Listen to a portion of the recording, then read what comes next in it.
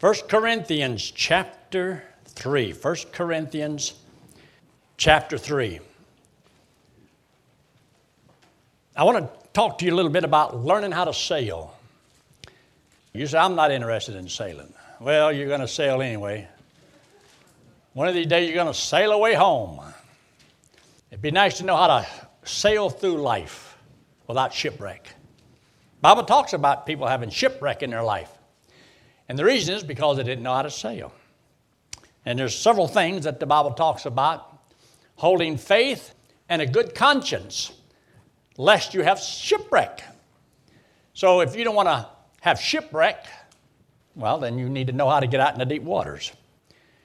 Those who hang too close to the shore, well, then you're just liable to wind up on the shore and not been able to walk on the water. I have enjoyed my trip through life with the Lord. There's a lot of things that I've learned along the way. Now, you'll hear a lot of people talk about, you got to have a relationship with God. And those that say it, I don't think they have a clue what in the world they're talking about. What do you mean by a relationship with God? I want to talk to you a little bit about it. I want to help you to understand what the Bible's talking about when it talks about fellowship and friendship and fruitship and stewardship and, all those ships. Because all these ships must be important because they teach us how to sail, how to keep from wrecking. You see, there's the water where you got to trust the Lord, and there's the land where you feel safe. And some people want to put one foot on the land and one foot in the boat. They got problems. They're going to have some serious problems. But anyway, I wrote down here, the definition of fellowship, once described as two fellows in a ship, going in the same direction, hopefully.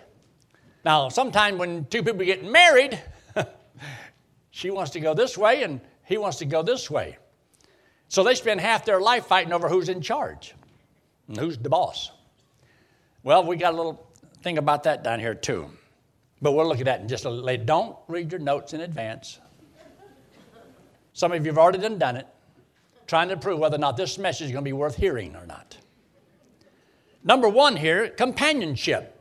We want to have fellowship and companionship. Looking for the fellowship of friendly people. The state of being a fellow or associate. A company of equals or friends. Association, like a youth fellowship. The quality or state of being, a camaraderie among those that are like-minded. Thinking the same way, on the same page.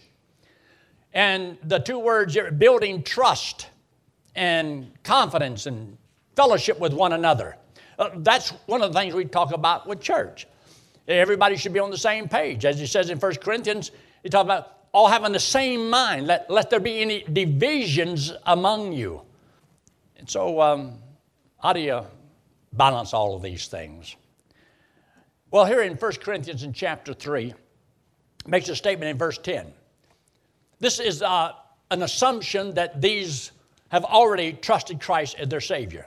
There's nothing, in spite of the 14 problems that are mentioned here in the book of Corinthians, that insinuate that they're not really saved. Paul doesn't do that. He corrects bad doctrine that they had with the correct doctrine that he has. And so when people are not doing right, you give them the right doctrine to try to help in that area. So this is what he does in 14 major problems. So he says, now that you have trusted Christ as Savior, you have believed there's only one foundation, and that's Christ. So all of us have to be on the foundation, which is salvation by grace. You can't earn eternal life, can't work for it. And you can only get on that foundation by faith alone, in Christ alone. Now look what he says here in verse 10. According to the grace of God, which is given unto me, as a wise master builder, I have laid the foundation, and another buildeth thereon. But let, and get this, every man take heed how he buildeth thereupon. So here's the foundation, and that's Christ. When you trust Christ as your Savior, you are placed on the foundation. That's the rock. Now, you may tremble on the rock, but the rock will never tremble unto you. So you are on the rock. Now, God says, since you're on this rock, this is your foundation, the truth that Jesus Christ is who He claimed to be, the Son of the living God. He made the payment for the sins of the world, and you have accepted Him as your Savior. If you're trusting in your good works, that's building upon sand. But if you trust Christ, you're building on a rock. Now He says that you're on that rock. Take heed, every one of you, how you're going to build. So you're going to build something on this thing. We can call it, well, my little spiritual house. So you got to put some things together. So the master builder. And building upon this rock. So you are in your Christian life learning how to build yourself strong. It says in the book of Jude, building yourself up in your most holy faith. Building yourself. The greatest thing you will ever accomplish in your life is not the job you have or the money you have. It's going to be how strong were you in sailing the seas. Is your ship worthy? Can you build yourself strong enough to fight the temptations of the flesh, the lust of the eyes, and the pride of life?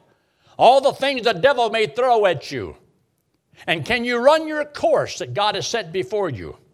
Interesting. Most people already have shipwrecked their life. In other words, they'll never accomplish with their life what God intended. They've thrown it all away. But you see, it happens without you even knowing it. Trying to sail a ship upon dry land just doesn't work that way. See, the land is the flesh. The water is the spirit. So God wants us to be spiritually minded, learning to walk in the Spirit.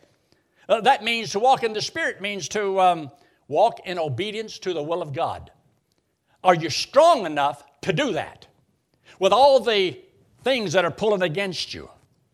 That's why it's such fun serving the Lord. Because you see, when you walk in the water, there's no tracks to follow. There's nobody else's trail to trace. You have to walk each day, each step, just you and the Lord. One of the greatest things in the Old Testament is he walked with God. And Enoch walked with God, and he was not, for God took him. Learning to walk with the Lord. So he says here, let every man take heed how he builds thereon. Now look at number 2. Number 2 there. Look in 1 Timothy chapter 1. 1 Timothy and chapter 1. He's saying that there's a lot of teachers that are trying to teach the law, which is mentioned over there in verse 7 of chapter 1. There are those who are desirous to teach the law, yet they don't understand what they're saying. And they build upon sand. You want to build upon the rock.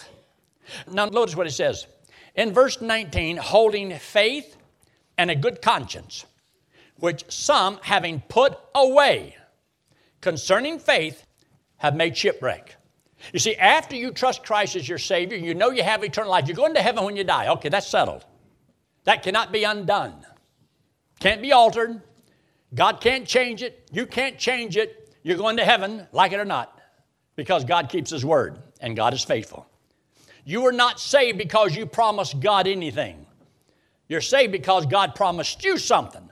He promised to give you eternal life. He said, I'll never cast you out and I'll never lose you. And that's how you can know that you're going to heaven whenever you die. Now, when he makes this statement, which some having put away, what did they put away? Faith and a good conscience. Where you know in your mind you're doing what God wants you to do. You're believing the thing God wants you to believe. You're living the way God wants you to live. Are you strong enough to do that? That's why the verse right before they're talking about that you may war a good warfare. Because, see, you're in a war. And you want to win. Can you get through this life without the devil winning in your life? I want to win. I often hear, Donald Trump talking about, we never win anymore. We want to win again. I think, well, a lot depends on just what do you want to win? I want to win in the Christian life. I want to win this battle that I'm in. I've got a war with the lust of my flesh. So do you. And there's things that you want in life that may have nothing to do with the will of God? Can you choose the will of God? Are you strong enough that you want that more than anything else in this world? Now, look at the next little statement. The word anatomy for the purpose of this study will mean the spiritual dissection of the body of Christ in discerning the structural growth of the body, which is the church. In other words, what makes the body work? You can study about the anatomy of a frog. You ever do that in science class? The anatomy of a dog, the anatomy of a person. You can study the anatomy of your liver and your lungs and all the parts of your whole body. But what makes a church strong? The anatomy of a church, the body of Christ. What if we could break it down just a little bit and study the certain parts of it? And we find out that the whole works better when you understand the functions of the parts. Because I want a church that's strong in the Lord, you can't have a strong church without strong Christians. The individuals must be spiritually strong. We want to reach as many people as we possibly can, but it comes because there's people who are deep in the Word of God. And your faith goes down into the Word of God and wraps around this big old boulder that's in here, this verse, and then this verse, and then this verse, and this verse. And so you're able to stand strong and true because your faith is deep and grips these verses, the Word of God. Now, if you don't have your faith gripped around the verses in the Word of God, then you're not going to be able to stand the winds of doctrine that comes your way. But anyway, look at number 1. The anatomy of sonship. No son without the Father. No Father without the Son. You see, in Isaiah chapter 9 and verse 6, when he talks about Jesus Christ, the Son is given. The Son is given. And he is born. And his name shall be called Wonderful and Counselor, the Mighty God, the Prince of Peace. Listen to what he says. He shall be called the Everlasting Father. If he's called the Everlasting Father, he must have an everlasting Son. Because you can't be a father without a son. So Jesus Christ is the Son of God, the Father. And he's the everlasting Father. So whenever we talk about, having a relationship with God, it's not that it's a bad word. It's just what does it mean?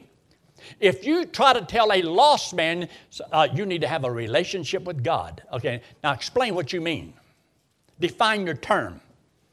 Do you mean that I'm supposed to have this relationship with God and that I go to church and that I read the Bible or I pray and I'm getting closer to God? I'm getting closer to God. Without sonship, there is no relationship. See, once you trust Christ as your Savior, you're born into God's family. Now, there is a relationship there. Somebody says, what's your relationship with God? I'm His son. He's my dad. He's my father. But outside of that, see, how we're getting along depends on whether or not are you His child. So the Scripture says in John chapter 1 and verse 12, as many as received Him, to them gave He the power to become the what? Sons of God. You become a son of God by faith in what Christ did on the cross for you. So now that you've trusted Christ as your Savior, God says you have become His child. He is now your Father. So my relationship with God is that He is my Father and I am His son. Now you may also want to know, well, how y'all getting along? Do you know that there's some people, they have a mama and dad, they got brothers, sisters. You say, well, what's your relationship? Well, that's my mama and that's my brother and that's my sister and that. How you getting along? That means a totally different thing, doesn't it? Because your relationship is that's my dad, or that's my sister, okay?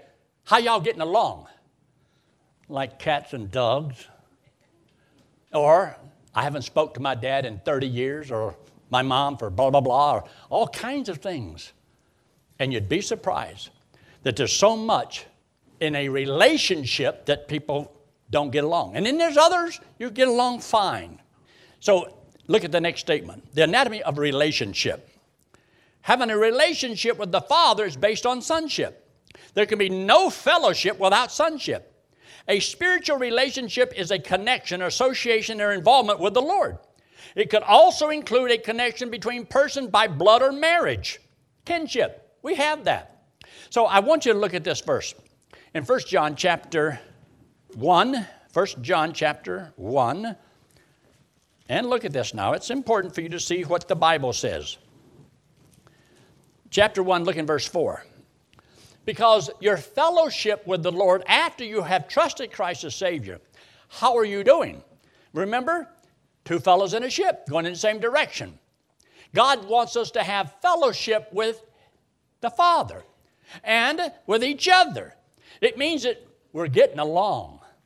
That there's nothing as a child of God that I'm walking in the flesh and contrary to my Heavenly Father. We're getting along fine. You know what I've enjoyed? Not just know that I'm a child of God, but for 55 years or so, to be able to walk with God. To walk with God through life. I don't care what happens, I always know my Father will walk me through it. All I got to do is just walk with Him. He'll walk me through it. Good, bad, it doesn't matter what happens. Me and God can handle anything. Between me and God, we know everything that is to know. Between me and God, I have all the power I need to do anything between me and God. You'd be surprised how much of it leans on Him, though. But you see, you've got to understand that this is such a wonderful thing to know that you are a child of God. Now look what He says in verse 4. In verse 4 it says, and these things are written that your joy may be what? Full. Joy is because you know I can trust Him. I can trust God with anything and everything. But when you can't trust God because of a lack of faith, then your faith is not as strong as it ought to be. And when your faith isn't strong, you have doubts. You feed your faith, your doubts will starve to death. But if you feed your doubts, your faith will starve to death. So feed your faith. Study the Word of God. Your faith will become strong, and because of faith and confidence in the Lord, you'll have more joy in your Christian life. You see, you don't have to go to bed every night worrying. Worrying is a sign of an undisciplined mind. Worrying is a sin. You were not born worrying. You acquired it. Some of y'all do pretty good. But you see, trusting, you have to learn. You have to learn to trust. And so, past successful experiences makes you stronger for the future. But if you fail the test, you got to take it over. We tell the college kids that all the time. Fail the test, you got to take it over. And you want to learn and pass, learn, pass, learn. And you grow that way. And God will bless because of that. While we're in 1 John, look there very quickly in chapter 3 and verse 1. Chapter 3, verse 1, so important. Behold, what manner of love the Father hath bestowed upon us, that we should be called the, see those words? Son of God. When you trusted Christ as your Savior, you became a child of God. When He writes you, beloved, it means beloved. When you accepted Christ as your Savior, you are letting God love you. When a person rejects Christ as Savior, they're saying no to the love of God. Christ is God's love. That's how God proved to the world that He loves us. And some people will reject the love of God. Now, look what else He says. In verse 2, beloved, now are we the sons of God. I'm not going to be a child of God someday. I already am a child of God. I've been a child of God for 57 years. But anyway, this is what is happening. You've trusted Christ as Savior, and God wants you to know this and understand Him. Now, take your Bible and turn to the book of James in chapter 2. Just backwards a couple pages. You've got, 1st and 2nd Peter in there. And you go to the book of James. The book of James in chapter 2. James chapter 2 and verse 23. When God is talking about His great servant Abraham. You know Abraham, not Abraham Lincoln. Abraham that was in the Bible, in the Old Testament. He says concerning Abraham that one night He took him out and says, count the stars. And He says, your seed is going to be just like that, innumerable. And He says that he believed God. And then He makes this statement. And his faith was counted for righteousness. He was made righteous by his faith in God. Then when God also asked him to do something difficult for him one day, it was offer up his own son. He was willing to do it. And God says in verse 23, and the scripture was fulfilled which said, Abraham believed God and it was imputed unto him for righteousness, and he was called and here's those three little words, the friend of God. Now I got a few friends in life, not a lot, but I've got a few. But my greatest friend is the Lord himself. He is my friend. I am his friend. So there's also this fellowship and there's also the friendship that you can have with the Lord. He ought to be the greatest friend you've ever had. No man is greater than the man who is willing to lay down his life for his friend. Because he laid down his life for me. The greatest way I can be a friend of God is to lay down my life for him. So you're his child, but you got a choice in life. How much does he mean to you? So look there in chapter 4 of the book of James, and look in verse 4. James chapter 4 and verse 4, where he says, Ye adulterers and adulteresses, know ye not that the friendship of the world, get that, you ought to underline, the friendship of the world is enmity with God. Whosoever therefore will be a friend of the world is the what? Ooh. And that's where some of God's children are. They're greater friends with the world. They get along better with the world than they do with God or God's people. I've had people tell me, I don't have to go to church. You don't. But if you want to be right with God, you do.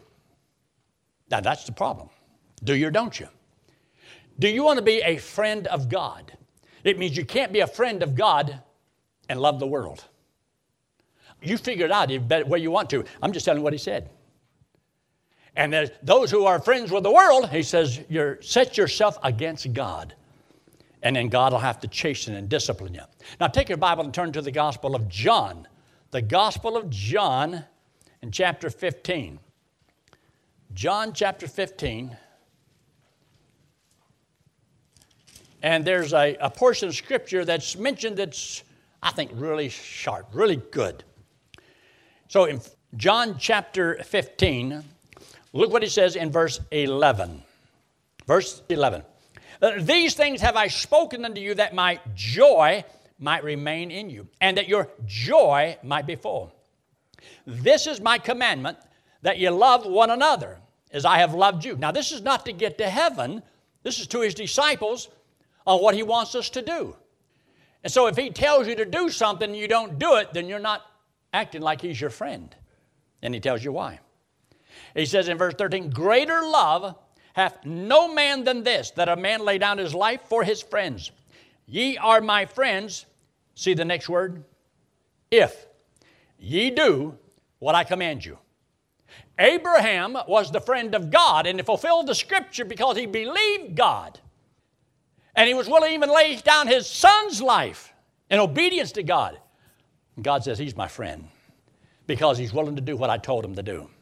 Now, here you are. There's things you want to do. It's your life. This is your life. So why can't I do whatever I want with my life? Because God says, it's not yours. I bought you and I paid for you. Therefore, you belong to him. And your body belongs to him. So he says, glorify the Lord in your body and in your spirit, which belongs to the Lord. Now, look what else he says here. In verse 14, ye are my friends, if you do whatsoever I command you. And what did he command you to do? Love one another. Look what he says in verse 15. Henceforth, from now on, I call you not servants, for the servant knoweth not what his Lord doeth. Not we're slaves, but in contrast to that, God not only tells us what he wants us to do, but he tells us why he wants us to do it. God tells you how he wants you to live, and he'll tell you why he wants you to do what you do, so that you're not in the dark. Because God says in verse 15, he says, but I have called you friends, for all things that I have heard of my Father, I have made known unto you. I made them known unto you. You see, if you love people and you want them to have the best, then the best thing is for them to know Christ as Savior, And after they know Christ as Savior, the best thing for them is to learn how to walk with God. Well, the last thing I'd want to do is to do something with my life that would cause them to stumble over my testimony. I'll say this. It's not to brag, it's only because I need a good illustration and I can't think of anything better. My kids, regardless of what my kids do or however they choose to live, they never saw their dad take a drink. They didn't learn that from me. My kids never saw their dad on drugs or smoking or using profanity. I've never sworn a cuss word in my life. So anything that they learned, they didn't learn it from their dad. They can learn it from somebody else, but I don't want them to learn it from me. I don't want to be a stumbling block to them. As far as the church goes, I try my dead level best to maintain a testimony that's right and honoring to the Lord. Do I do it perfectly? Yeah, no, I don't. Nobody does. But I strive to honor the Lord. I want to be a friend of God, and by being a friend of God, then I got to do whatever He asks me to do. Friendship. Who is your greatest friend? There's people that can choose and pick all kinds of people. The Lord ought to be your greatest friend. The best friend you've ever had. He laid down His life for you. He loves you that much. And then He tells you, look, I'm not just telling you what I want you to do. I'm telling you even why I want you to do it. He said, if you'll do this for my sake, or you'll do this for the gospel's sake, because you just don't want to see people go to hell. You want Christians to have the best. You want to be an example of the believer. You want to be that testimony that people need to see. That's what makes living your Christian life so important. Look at the next statement I have down here. The anatomy of leadership. Oh boy, I wish I could just bypass this one, but I'm not going to. Turn to the book of Ephesians, the book of Ephesians. Just a couple comments and then we'll move right along. Don't want to stay there too long. Because, as you know, people get married. I think that's a wonderful thing. Marriage is a good thing. The Bible says in the book of Proverbs, he that findeth a woman findeth a good thing. So a woman is a good thing. God created the woman. God created the man. And it's God who instituted the marriage. So we could say that marriage is an institution. But then some people say, well, who wants to live in an institution? Marriage was ordained in heaven, but so was thunder and lightning. You know, they say love is blind, but marriage is an eye-opener. And that's when you find out what they're really, well, I didn't know you was really like that. Well, lo and behold, you get married, and so most spend their time not knowing who is in charge. Now, just so that you know, just according to the Bible, the ideal, the way God wanted it. Now, you may not fulfill it. That's your choice. But God put the man in charge. Lock the doors. God put the man in charge. Doesn't mean that he is greater and better and all that. It's just that the woman should not marry the man if she cannot trust his judgment. He is to be the umbrella that protects her. She is under his authority. I had a woman tell me, we don't believe in that junk. We believe in 50-50. It don't work that way. That's not how God set it up. Now, a woman can give all the advice she wants, and she does. I had a man tell me, counseling, no. And she talk. And I figured that he'll say something just as soon as she gives him a chance. So anyway, there's a lot of things I could say about something like this, but I'm not going to. It's understood. Yeah, it's understood. But I came to the conclusion, and I hated it when I found out my wife knew the Bible better than me. Because whoever knows the Bible the most usually is the leader. That ain't what the Bible says. You can't do that. You're supposed to honor your wife. Blah, blah, blah, blah, blah, blah, blah. So I had to start learning the Bible. I didn't know how to pray. She would pray and pray such beautiful prayers. So finally I said, okay, we're gonna pray. So we get on our knees in front of the bed, and I say, okay, you go first, because I had no clue how to pray. And so she would pray, and it was just a beautiful flowing, like God's right there. And so when she got through, I said, amen to what she said. And that's because I couldn't think of anything different than what she already said. And then we started, okay, we'll read the Bible. I'll read a chapter one night, you read a chapter one night. You got to start somewhere. So I'd read a chapter, and I come across some word, and I think, what does that mean? Because I couldn't finish the chapter. I don't know what it means. What does it mean? And she would, okay, you read the next night. She would just read it. No problem. Me, I start reading. I can't pronounce these words. And this thee and thou stuff, that really got to me. I didn't talk like that, and so there's a problem with that. And so finally, after a while, I said, okay, you go ahead and read tonight and the next night, and the next night. Growing in the Lord is not so much fun. But once you have learned how to build your boat, you want to see if it'll float. You've got to come to the place in your life, well, was this thing sink? You can raise your kids, and you try to teach them all the things, but sooner or later, you got to cut them adrift. You got to let them get out there and see if they can make it on their own. You don't mind if they come home, just don't stay long. You love to see them come, you love to see them go. But you want them to be able to make it. Can they trust the Lord? Is all those things you taught, is it going to hold up? And you got to learn to trust the Lord and even cut in the string sometimes. Because there comes a time when you can't raise them anymore. But when a man and a woman gets married, the man is to have the spiritual leadership of the home. He's to be the godly head of the home. He should be the one that makes the decision and says, we're going to church today. We're going to do this. We're going to do that. He can take all the advice he wants, and he does. He's going to get it one way or the other, but he still has to be the main one that makes the decision. God's going to hold the man responsible. But today we have it to where not many men are men. They don't take leadership, and they're willing to give it to the wife. And the wife is like a half-ton pickup, and you just put a 2-ton load on it, and you wonder why the thing's breaking down, and the marriage breaks apart. You're not doing the things that are right. Put God's word first, and you'll be surprised. I wrote a little statement in here. Women are to follow their head, not their heart. Because the head, see, the Bible says in the book of Corinthians chapter 11, the head of the woman is the man. Now, I didn't write the Bible. I just want to let y'all know that. I didn't write the Bible. But that's in the Bible. And if you don't believe that, then what are you going to do, cut it out of the Bible? You don't believe that's in the Bible? You're going to have to give it a different meaning. And one time I had this couple that came to see me, and they wanted me to perform their wedding for them. So as I'm sitting there talking to them, I looked at him, I says, why do you want to marry her? She looked over and said, well, I'm thinking. I said, because you love her. Yeah. Poor guy. And I says, now, when we do the marriage vows, this is what I usually say. I says, will you love, honor, and obey? She said, ho. Strike that. I says, what? The obey part. Strike that out of that. I says, you don't want me to say that? No. Says, this is 50-50. I says, I cannot do your wedding.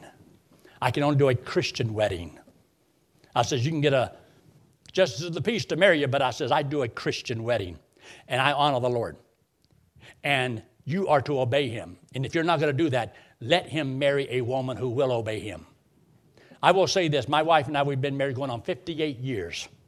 I have never met a woman like my wife. I told my wife years ago, I says, we'll never have an argument if you don't argue. You say, you did not say that. I most certainly did. We will not have an argument if you don't argue. And the reason you argue is because you question their judgment. I says, just let me fail. Let there be problems, and that'll wake me up a lot faster than you trying to correct me. I says, and that made me a lot more careful with all of my decisions. And that poor little woman has followed me all across this country. As I look back over my life, I says, God bless her. God bless her. She has been a gift from God, because most women would never have yielded to her husband like that woman has done for me. But then that's why I'm in the ministry, and that's why I'm serving the Lord. You take away my wife, and I ain't got much left. Behind every good man is a woman, sometimes 2 or 3. And that's what you got to watch. love your wife, and be the right example. If you're married, you love your wife. You honor your wife. Don't you ever flirt with another woman that doesn't belong to you. And all sex outside of marriage is wrong. You can't make it right. It's wrong.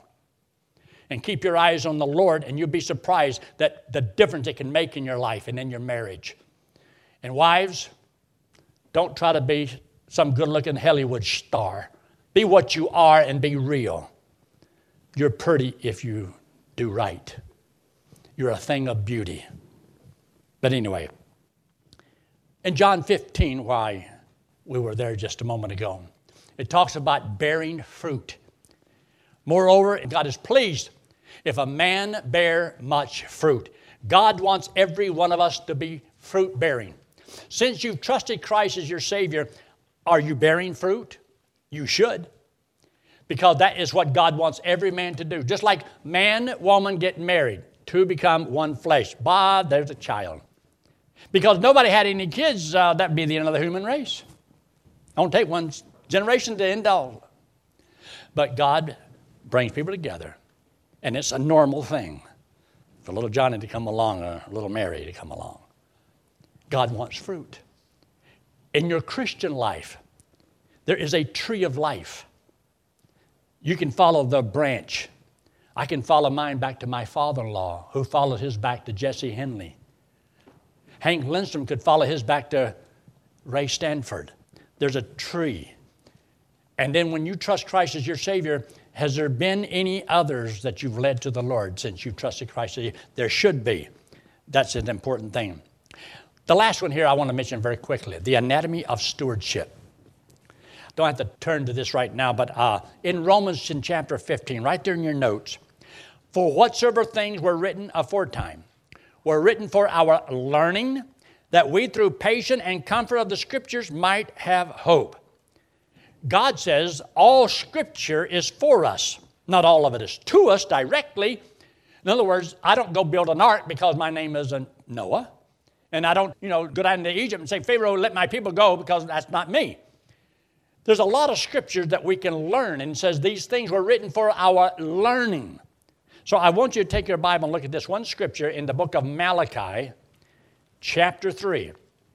Malachi chapter 3. It's the last book in the Old Testament, and it's right before Matthew, which is the first book in the New Testament. And in the church Bible, it's on page 982. But I want you just to see this very quickly. Look in verse 8. In verse 8, will a man rob God? Yet ye have robbed me. But ye say, wherein have we robbed thee? He says, in tithes and offerings. I'm not under the law. But then you can't say, well, we're not under the Ten Commandments anymore. Well, the Ten Commandments says, thou shalt not lie. So now I'm not under the law. It's okay to lie now. Thou shalt not kill. Oh, it's okay to kill now, right? Well, I'm not under the law. Thou shalt not bear false witness. Well, it's okay to do it now. See, just because it was under the law didn't make it wrong. Even the principle of how they gave doesn't make it wrong just because, well, they did that under the law. They ate under the law too. They put clothes on under the law too. Is all that wrong? Now we should walk around naked as Jadebird. No. But if it was written for our learning, what can I learn from this? When he makes this statement, you have robbed me in tithes and offering. Whatever that was, if they didn't give that, they were robbing God. Well, if that was robbing God, I don't want to rob God. So I have made sure in the last 57 and a half years of my life that I don't rob him. I've always given a tithe. Not because I have to, but because I want to. The last thing I want to do, I feel like if I give less than that, I am robbing. If they were robbing back then, wouldn't I be robbing it now? Why can't I give under grace what they gave under law? And so I give a tithe, and then I give an offering over that. So every week of my life, I've always done that. You say, you do it because you're the preacher. I did it before I was a preacher. That's how I got to be a preacher, because I was faithful before. I was Always faithful, going to church on Sunday morning, Sunday night, Wednesday night. Every time I could, when the doors were open, I was faithful in going. With a wife and 2 kids, and sometimes I would have to come into Wednesday night, and I had on my work boots, and my clothes were dirty and so forth, and I'd sit there, and I'd been sweating, and I stunketh. But I was going to do it. And other people won't do it, because they always got a good reason not to do it. No. If I can do it, I'm there. So over the years, I've never had to worry about if my wife's going to go to church today with me. I never have to worry about what. My wife, we go to church. We hardly ever miss. She'll get up and she'll go. I don't have to worry about, tonight, she's had a hard day. She probably just doesn't want to come tonight. If she's not half dead, she'll be here. And so will I. And Wednesday night. And then we go all the time in between. Why? Because that's our life. I want to be a friend of God by doing what He asks me to do. Not because I have to, I want to. I don't know what it is. God, I guess, just put a want to machine inside of me. Don't you have the desire to want to serve God? To be close to the Lord? Where He's the closest thing that you have? See, people will fail you. He won't fail you. He's my best friend. I've learned how to walk with the Lord, and I can share anything with my best friend. And I have things that I can't share with people. You don't know what they'll do with the knowledge. But I can always trust Him. He doesn't go around telling on me either. And God doesn't gossip to me. And God doesn't gossip about me. Best friend you'll ever have. But first of all, you have to become His child. And watch one more time. You and me sin. We all have sinned. We're all in the same boat. God loves us. He don't like what we do wrong, but He loves us. And because we've all sinned, we're all condemned. It means we've all got to pay for what we've done. But the Bible says that Jesus Christ, who had no sin, didn't have to die. But because He loved us, He took all the sin of all the world and paid for it on the cross. Came back from the dead. Why did He do that? Because He didn't want you to do it. He paid for your sin because He didn't want you to pay for yours. He did it 2,000 years ago. So when He was on the cross, you was on His mind. He was thinking about you, even though you hadn't even been born yet. He went ahead and paid for all of your sins that you'll ever commit, your whole life. Time you're born to the time you die, He paid for all of them. And says the only thing He wanted you to do is, would you believe He did it for you? He came back from the dead. Says, whosoever would believe that He did it for them, He would give them as a free gift everlasting life. So when I was 18 years old and I heard this for the first time, Christ died for me. And all I had to do was believe He did it for me. There's no tricks to it, no gimmicks. Didn't give it to me in a big print and yank it away in a little print. He meant exactly what He said. For God so loved the world that He gave His only begotten Son, that whosoever what? Believeth. When you believe it, that payment is put to your account. You go to heaven as though you never committed a sin. In God's eyes, you have been washed pure and holy and white as snow. You're perfect in God's eyes because you don't have a debt to pay. You don't have any sins to your account. Christ died for you. You see, you've got to be perfect to go to heaven. And in God's eyes, I am. God gave me His perfection. I'm going to heaven on what He did for me. The only reason I'm going to heaven is because Christ died for my sins. But He did it for you too. And the only thing you have to do to go to heaven is, will you believe He did it for you? I pray that you will. With heads bowed and eyes closed, no one looking around. If you have never trusted Christ as your Savior, why not do it right now? If He asked you, all that He wanted you to do is believe it, you can handle that. You can do that. That's not hard. It doesn't depend upon you doing something or being something. It's just you're receiving what He did for you. And friend, if it makes sense, would you trust Christ as your Savior this morning? I'm going to ask you in just a moment to raise your hand. Raising your hand does not save you. It just lets me know that what I said made sense to you. And I'd like to know it, and I'd like to have prayer for you. Not going to embarrass you. Like I said, I'm not going to have you forward. It's over and done with when you make the decision. Yes, God bless you, ma'am. Just slip it up very quickly and put it right back down. Yes, God bless you. You can put them down. Anyone else, just slip your hand up very quickly, put it right back down. If you trust Christ as your Savior right now, God saves you right now and gives you eternal life. God bless you, sir. I saw your hand. Anyone else? Our Father, thank you so much for these that have indicated by an uplifted hand that they would accept the payment Jesus Christ made on the cross for them. By doing so, you guarantee them eternal life, that you'll never cast them out and never lose them. And Father, we thank you so much for all that you do for us, and that we can have you as our very best friend to walk with you. And Father, yes, that relationship, I'm your child. You're my Father. And Lord, I want to walk with you and have the fellowship that I so greatly desire. Bless each one here, that you'll give us good fellowship, and thank you for all that you do for us in Christ's name. Amen.